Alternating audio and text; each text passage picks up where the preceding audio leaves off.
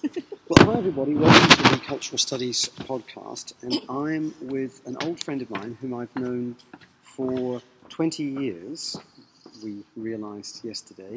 We're here in Santa Barbara at the Hotel Upham, and I'm with Teja Ganti. Teja, how are you? Good, Toby. It's really great to see you again after so many years. It is a long time. When will we last have been together, do you think?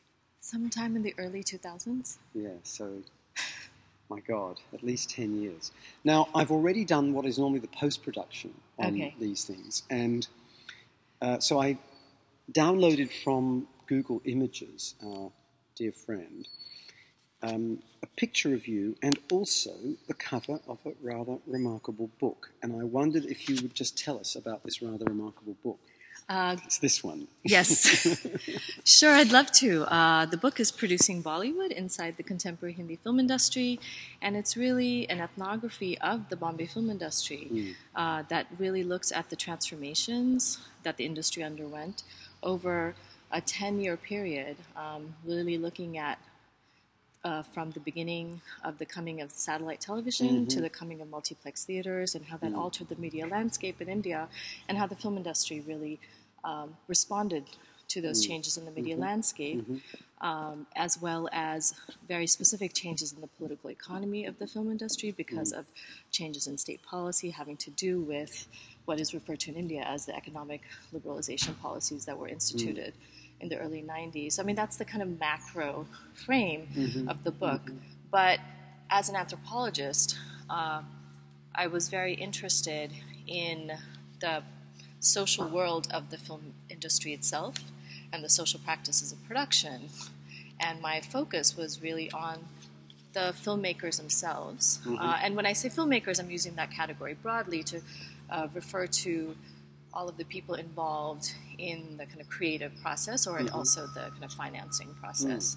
And so it's also at one level, it has that macro scale of looking at this industry broadly, but also it's very much about the everyday life of this industry, about people, their aspirations, and very much about what filmmakers think they're doing, their own desires for a particular type of respectable status, their own kind of global ambitions to be seen as an internationally successful film industry. So it actually moves back and forth between a large scale, kind of larger social political context to kind of the very micro practices of actually even film production, like what is life like on a set, how is the industry organized in terms of its networks and social relationships, how they manage risk. I remember years ago you were telling me at some point about the heat on the set. Yes.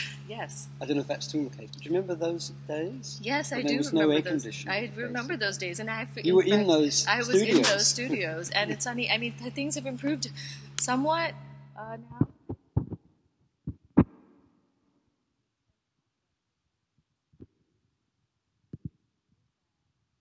Particular hierarchies within the film industry get manifest. I mean, the way people experience those working conditions are very much marked by who they are within the hierarchies of the industry. So I actually talk about how it's really hard to find a bathroom. So the people who has access to decent bathrooms are the stars and perhaps directors and producers, but all of the other workers, the background dancers. They have to somehow make do with very little, and if you're a woman, it's actually very difficult. The men just it's easier for them; they can just go wherever they like. But for the women, it's actually a real issue, and that was something I mentioned briefly in the book about how there was actually organizing on the part of the particular trade unions within the industry, saying like we need better facilities. That's not necessarily been taken care of so well. So, or who gets to be shaded from the sun. Stars. So so there's a way that the particular social space of the film production really gives you an insight into the particular hierarchies, or who gets to sit in a chair, who gets to sit down. I worked as an assistant director. If you're an assistant, you never get to sit down. Like you would never be. You can kind of lean against a wall, perch on something, but you would never sit down in front of your... And this isn't just about the cost of chairs or plumbing. It is about hierarchy. I think so. I think so. Or also the idea that, I mean, one of the things I think that is quite people do notice about the film industry, Hindi film industry, is that the tremendous focus on stars. It's an extremely star-centric industry, and people talk about that usually in terms of how films get greenlit or how many, what kinds of budgets or how much stars get paid. But I found that it actually manifested itself in all these other ways, where so much of the material resources are going towards a very small number of people. That these would be ways, that the industry's own hierarchies may become really palpable, because now the stars get these nice trailer vans because the makeup rooms in all these studios are in really abysmal conditions. I was very interested the other day to see that in Britain, one of the major museums is going through a planned overhaul, architecturally. And one of the first things that's been announced is that the attendants in the museum, who unusually in the recent past have had stools to sit on, will no longer have such seating facilities because there won't be room. Yes, no, these things are terribly interesting and terribly important, I think. There's no doubt about it. All right, getting back to some of the other things you mentioned, like economic liberalization or neoliberalism in India, whatever we call it. What sorts of changes have you witnessed over the many years now, or well over a decade, that you've been engaging in participant observation of the industry? The thing that I'm struck by, which kind of counters, I think, common understandings of neoliberalism, perhaps, is that the Hindi film industry, I think, actually, and overall, benefited very directly, I would say, or directly and indirectly from the kinds of economic policy changes that came about because of structural adjustment and liberalization. And what's also interesting is that for the longest time, this was an industry that had always been viewed with tremendous ambivalence on the part of the Indian state.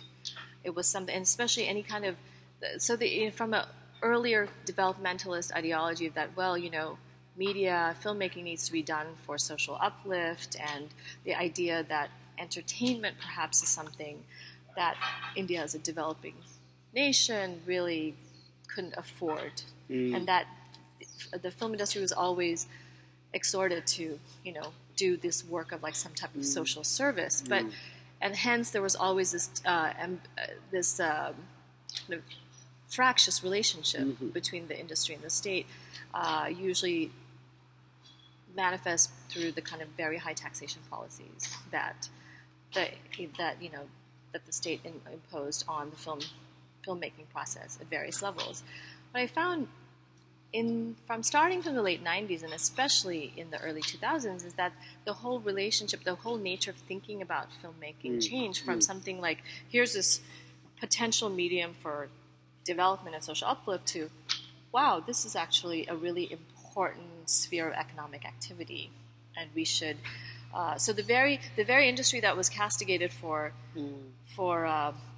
making those frivolous films was suddenly like, look, we have this amazing, completely indigenous industry that has somehow withstood the onslaught of Hollywood.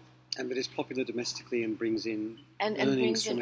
Exactly, right? So suddenly the idea of it being, and people started moving from the language of filmmaking and cinema to the entertainment industry. And in fact, I think in state discourses, the notion of the industry being an industry that can garner revenue was something, so that you see this real shift in state attitudes. And so I think that was quite remarkable, that I was able to kind of witness that over the time span of my own ethnography. And so in that process, what that did was the industry in filmmaking itself got a type of respectability, even a social respectability, but also a type of cultural legitimacy from the point of view of the state, as well as these big bodies known as the Federation of Indian Chambers of Commerce and Industry.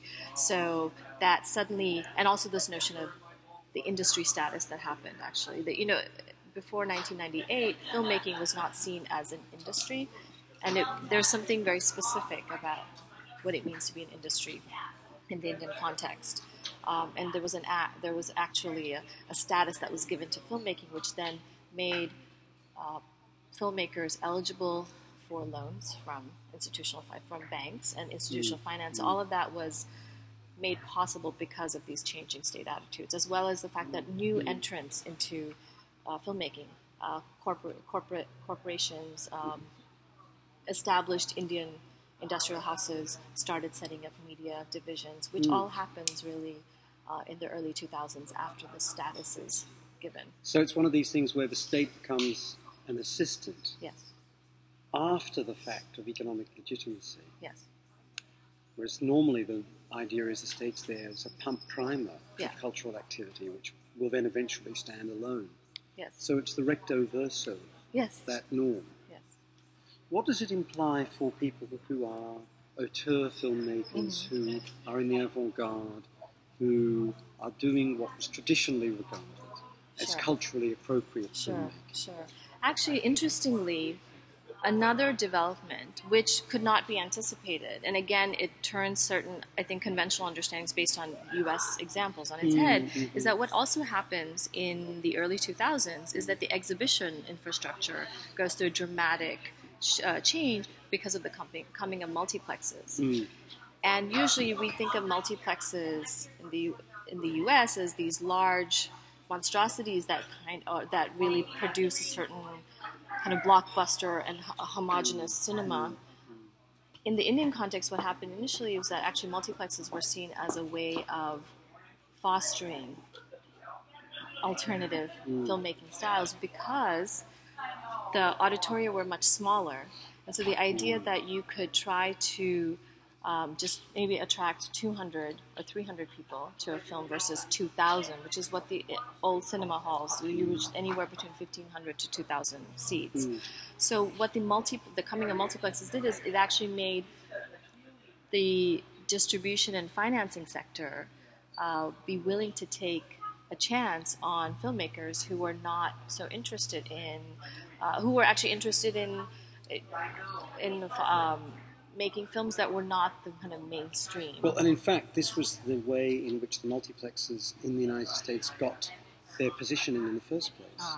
That was what they promised they would do. They promised that. That's interesting. That's why they got very, very favourable deals from the various local governments. That's interesting. Because they claimed they would not do what in fact they did, which Sure. is to show 2 films in 8 different theatres, Sure. some of them with 300 people in them, some of them with 5. Sure, sure. Other than on a Saturday morning to rent one out to Sure, a South sure. Asian community. Which is- but they were going to allow Yeah. documentaries, the avant-garde, Sure. you name it, based on just this model. And they provided it. Which is interesting is that in the Indian context, I mean, what's happening now, I feel like now it's much harder for people. This very thing is happening, I think, in the Indian context as well, because what also happened, I mean, the multiplexes, because they were newer, they were more lavish and just very nice facilities that everyone wanted to show their films in those very nice theaters, and also and these various state governments, because these are all at the level of state governments that these policies are happening in terms of exhibition infrastructure. There were all kinds of tax breaks given to the construction of multiplexes, whereas the single-screen cinemas who would like to upgrade their facilities were not given any kinds of tax breaks. So definitely there was a kind of discrepancy and inequality vis-a-vis the exhibition infrastructure, and usually in the Indian context, how the multiplex SOPs were articulated were in terms of tourism and bringing in, because multiplex were always connected to malls. So that's the other part of it. The change in the landscape, in the urban landscape in India, is that the multiplexes and malls went hand in hand. You never had a mall without a multiplex. You rarely had a multiplex that was not connected to a mall. So it's part of this larger consumerist dispensation that the Indian government was promoting as an idea around this is what is our new kind of economic model that trying to promote middle class consumption. And I feel like nowadays when I speak to filmmakers, the people who are in that kind of, they like to think of themselves as independent, or you could say alternative, people who are not interested in making a mainstream Hindi film, they do feel that they're being they're being marginalized in the multiplexes. And I actually talk about that in the book, because when I spoke to exhibitors, they would say, well, if we have a huge blockbuster with, big stars and a highly anticipated film, of course we're going to give over our 5 screens to that. Yes, we will schedule maybe that non-Hindi film or that small film in the 10 a.m. or the 11 o'clock at night space. And I see that every time I go to Bombay. There's certain films that maybe they're only playing in one theater. They're not getting the same release. I wonder if you could contrast your work with some of the other academics who've written about Bollywood. Mm-hmm. Obviously, your work's much better than all of theirs put together, but no. I'm just thinking of the fact that in the Anglo publishing sphere over the last 15 years, there have been, if not dozens, then maybe there have been 20, 25, maybe more books, would you say? That Probably. would have Bollywood in the title. Well, I don't know if Bollywood in the title, but definitely about Bollywood. Yeah. What would be your accounting for those different books? I'm not asking you to go through them one by one. By contrast, say, with what you do in yours. I think the biggest difference between... I'm so happy that there's all this work now. I remember when I first started as a graduate student, there was not that much written about Indian cinema generally. So Sumita Chakrabarty's book would have been just about the first one. I think so. Yeah, it came out. Yeah, no, there would have been some others earlier, but that that I think was published by U.S. Press. With Sumita's perhaps is one of the earliest ones. Right. But I think one, I'm really happy for the explosion of work around Hindi cinema and Indian cinema generally, and what I think, I guess the way I would distinguish my work from the others is that because I'm coming at it as an anthropologist, I'm very much interested. Much of my work is really not about the films. The films are there as these kind of discursive social objects that have meaning for the filmmakers and like members of the industry.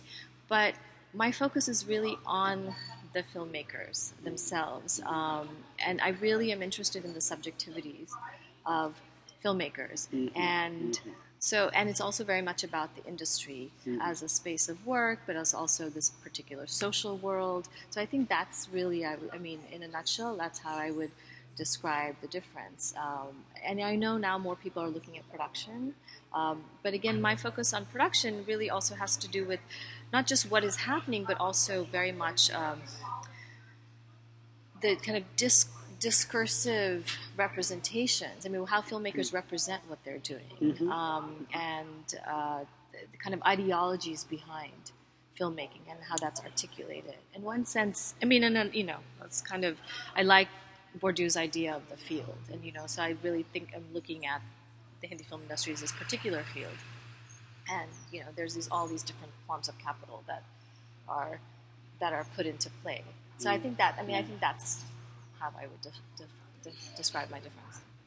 One of the things that I encountered over a dozen years ago in India was anxiety on the part of some folks that the power in terms of numbers and money and interests of non-resident Indians or persons of Indian origins over the content of Bollywood was changing it and alienating it from the domestic population. Yes, that's a really strong narrative that even today I think exists, although it was much stronger in the early 2000s. And I actually discussed that a little bit in the book. What I find interesting is that because filmmaking, any type of filmmaking, but especially when you're making film for millions or say billions of people, you don't have any kind of actual immediate access to your audience, right? So that's what I find fascinating, is like how filmmakers then have to project they project their anxieties, their desires, but also, they kind of have to they have to kind of create these ideas about the audience and what they think audiences are about and everything, based on a lot of hindsight and very imperfect analysis. And what I found quite interesting is that I think filmmakers always need some type of scapegoat as a way to rationalize as a way to kind of make sense of the tremendous uncertainty, which is the other actually aspect that I really focus on, is the tremendous uncertainty that filmmakers have to deal with. And so the audience becomes this really important locus of uncertainty, because the audience is always unpredictable. And so then there are these I feel like there are these certain discourses that come into play. So one discourse was the audience, about the Indian audience, they're the masses, meaning they're the kind of poor working class who are so different from filmmakers, but the filmmakers feel like they have to cater.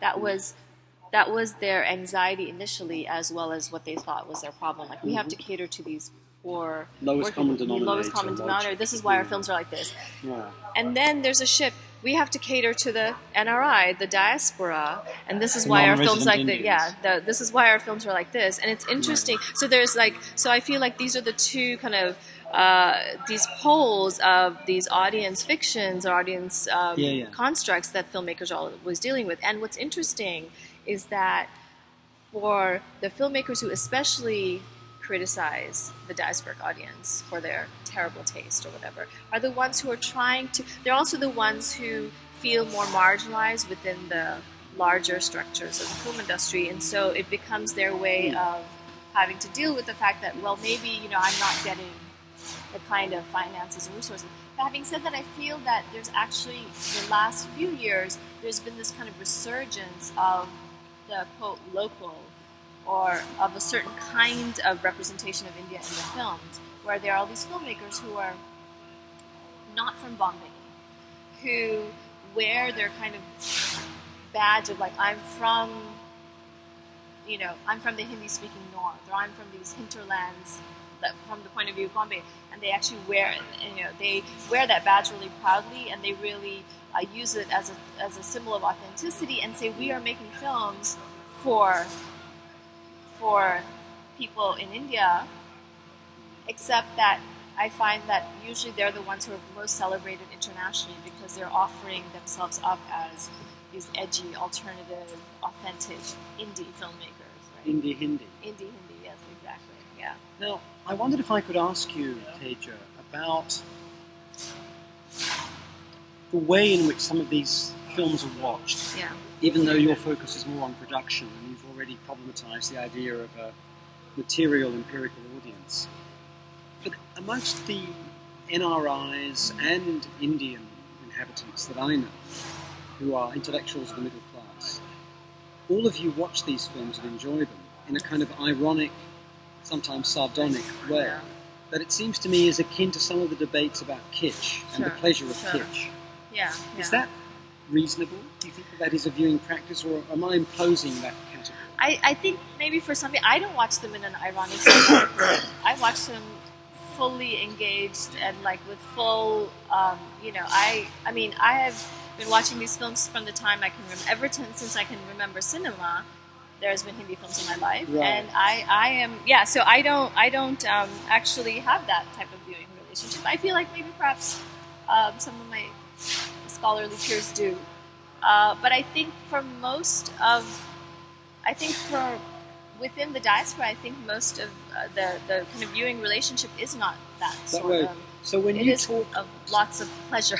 So when you talk to the filmmakers, who sound as though they wish they were making other kinds of movies, you're part of the problem in their eyes, aren't you?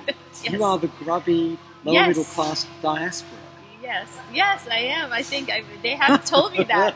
They've made you clear about this in no uncertain language. In the sense that, when I say, but I love, my big peeve with them is the tremendous, and I write about this. I actually talk in the book. I say there's two main facets of the production culture of the Hindi film industry: is disdain and uncertainty. So, and I say disdain and uncertainty completely, to me, structure the production culture of this industry. And the disdain is the tremendous disdain that they have for their own work, as well as for their audiences, as well as for their peers in terms of the structure of the industry. And the uncertainty is how they're trying to manage that. And what I always found quite amazing is that many of the filmmakers I met and spent a lot of time with when I was doing field work, is they really wish they could make films without songs.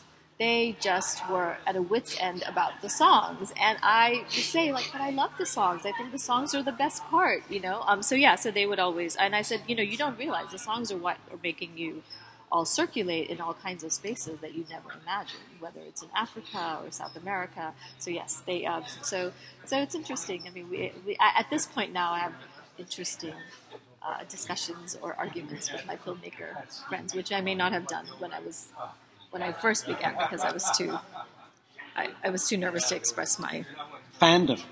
Yes. I really love your work. Well, I don't. I think it's crap. And it's because of fucking people like you. Hola, Juan. Muy bien, muy bien.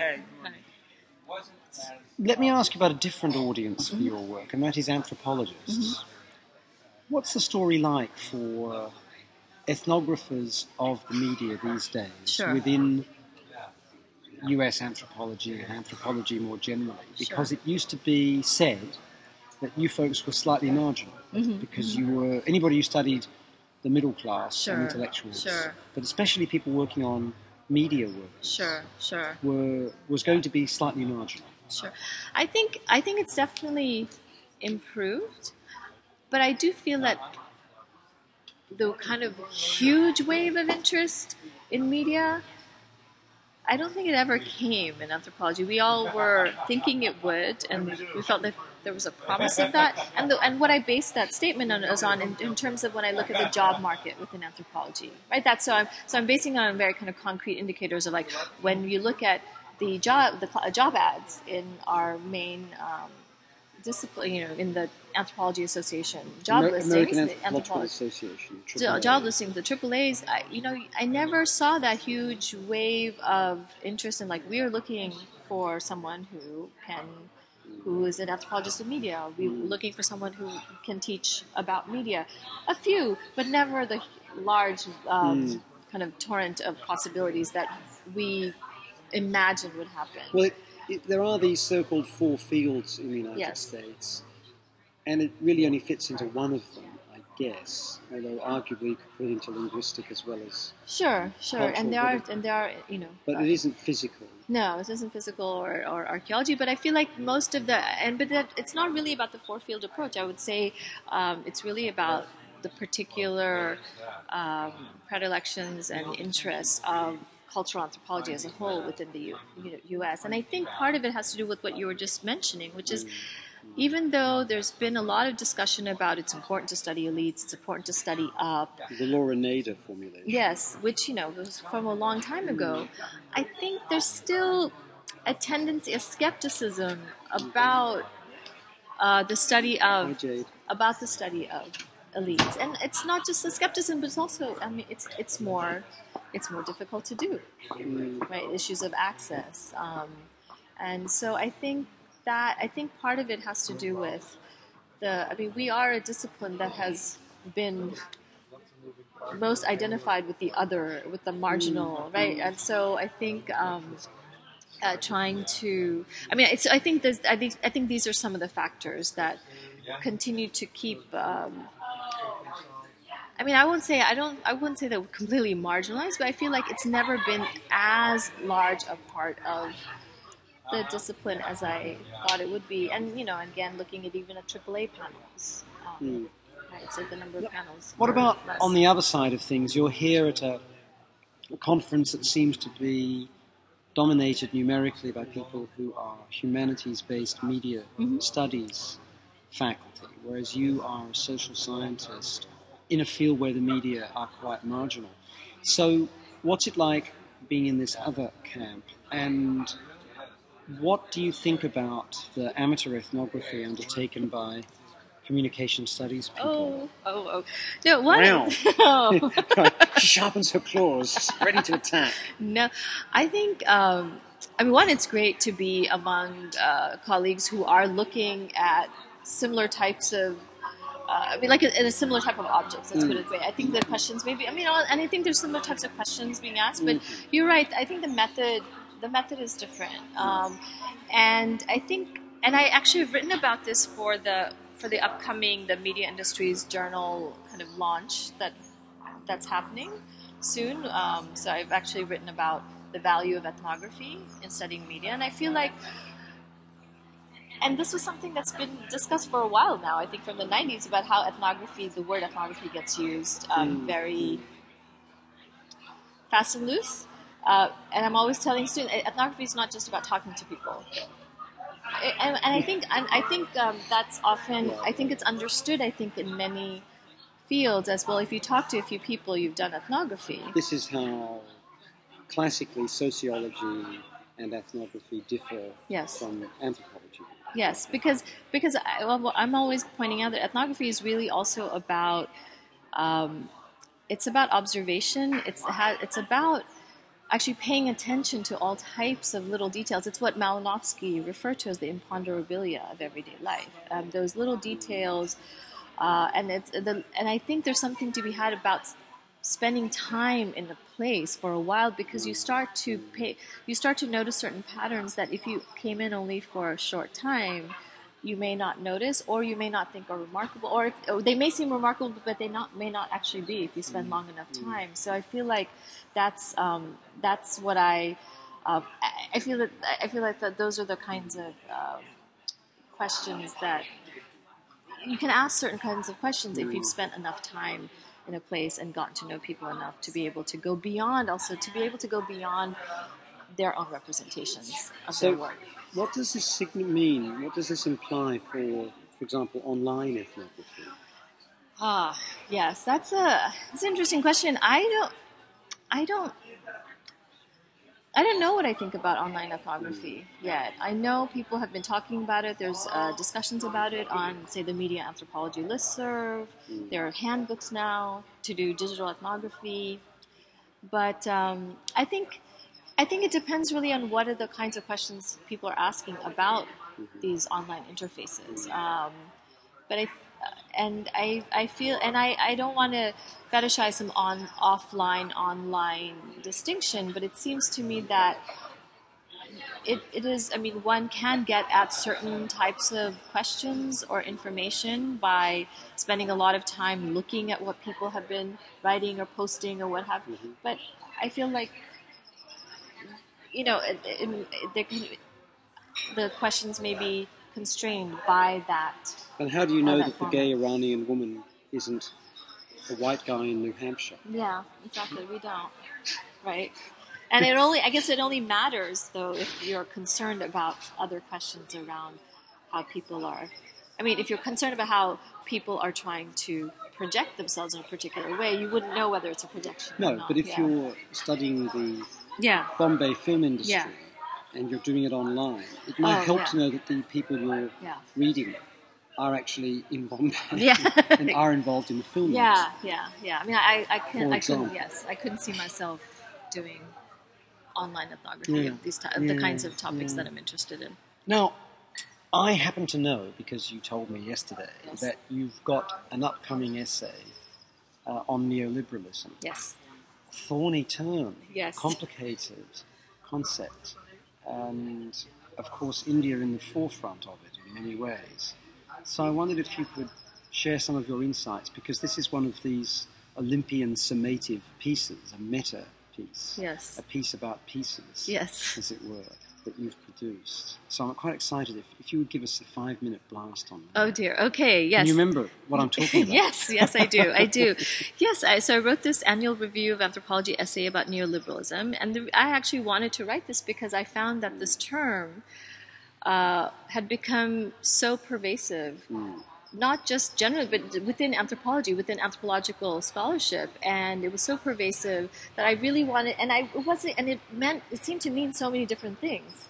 So I wanted to try to understand for myself what this term was, what was it signifying, and also how was it being used by my discipline. And so what I ended up writing was really part history of how this it's a particular political economic philosophy, how it gets articulated. So a little history of how this idea comes to be, as well as categorizing anthropology's use of the term. And what's interesting, I feel like most anthropologists are not really aware of the history of how neoliberalism, the ideology gets developed, which really very much is a particular. It's a particular historical moment. It's between interwar Europe. It's also about particular people's kind of anxiety about socialism and about collectivizing the economy. So it comes from a very specific time and place, and I wanted to. Not necessarily to foreground it, but I wanted to address that because I feel like it's always important to know like where because it's become such a dominant concept. I thought it would be useful for people to know where it actually comes from and what its context of its production was in terms of an ideology and as a philosophy, and then the rest of it's really like thinking about how anthropologists have utilized this concept. And what's interesting is that it's a type of term that I think I talk about why it's so attractive for anthropologists, and I think it's because it's able to index the kind of large macro, the kind of political economy or the idea of the global in a way that I think anthropologists have always been in this. I've always had this kind of anxiety that the work we do, because it's so local rooted, local life worlds, that we've often been accused of not paying attention to the big picture, like how do these local lives, like what is the relationship to kind of larger,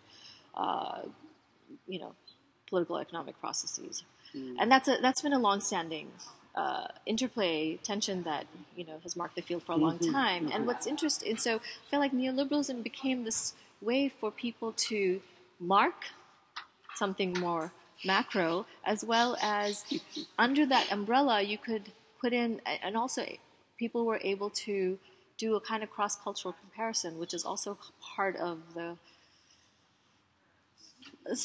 one kind of way that the field has always thought of itself about. So they was able to do that, but then I also talk about what are the kinds of problems with the term. And one of the things I realized that when anthropologists use neoliberalism so prolifically, there's certain implicit oppositions that get set up, which is suddenly the state seems to be the savior. I mean, it's not necessarily explicit, but there's a certain kind of time that is there's a certain golden age, or somehow that's implied in the kind of in the oppositions that gets up, the state and community. And community is a pretty bath on a fucking spoon. No, but I mean, and again, it's what I'm saying. It's implicit, but so I was kind of looking at what these implicit oppositions these are lost, being beautiful, non-individualistic, non-corporate eras that we allegedly occupied that were so wonderful. Yes, I mean that kind of almost sets up, and also there's certain things that don't get questioned, like the market doesn't get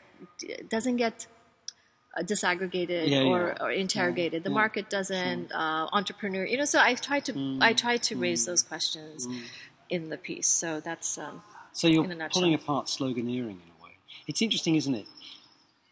Anthropologists have one thing in common when they do ethnography write-ups, which is they always begin with a story. Yes. I mean, I think you begin with a story in much of your work. Yes. So there's a little story. And that's great. It's like the beginning of a James Bond movie. Yes. There's a film within a film. So you think, okay, we've had all this exciting stuff, and I know that this is meant to imply many, many things that will then get alluded to later on. Yes. A bit like the way the New York Times journalism requires that if you're writing about climate change, you have to talk about Jimmy and Johnny and their playground. Yes. What's happening to it. Yes. And what their parents think about this. Yes. Right? This is obligatory. So you're not allowed actually to begin with what the fucking subject is. You have to have a little story. Right? Now, I get this and I like it. I'm all in favour of this. But it does mean some of us are thinking, get to the point.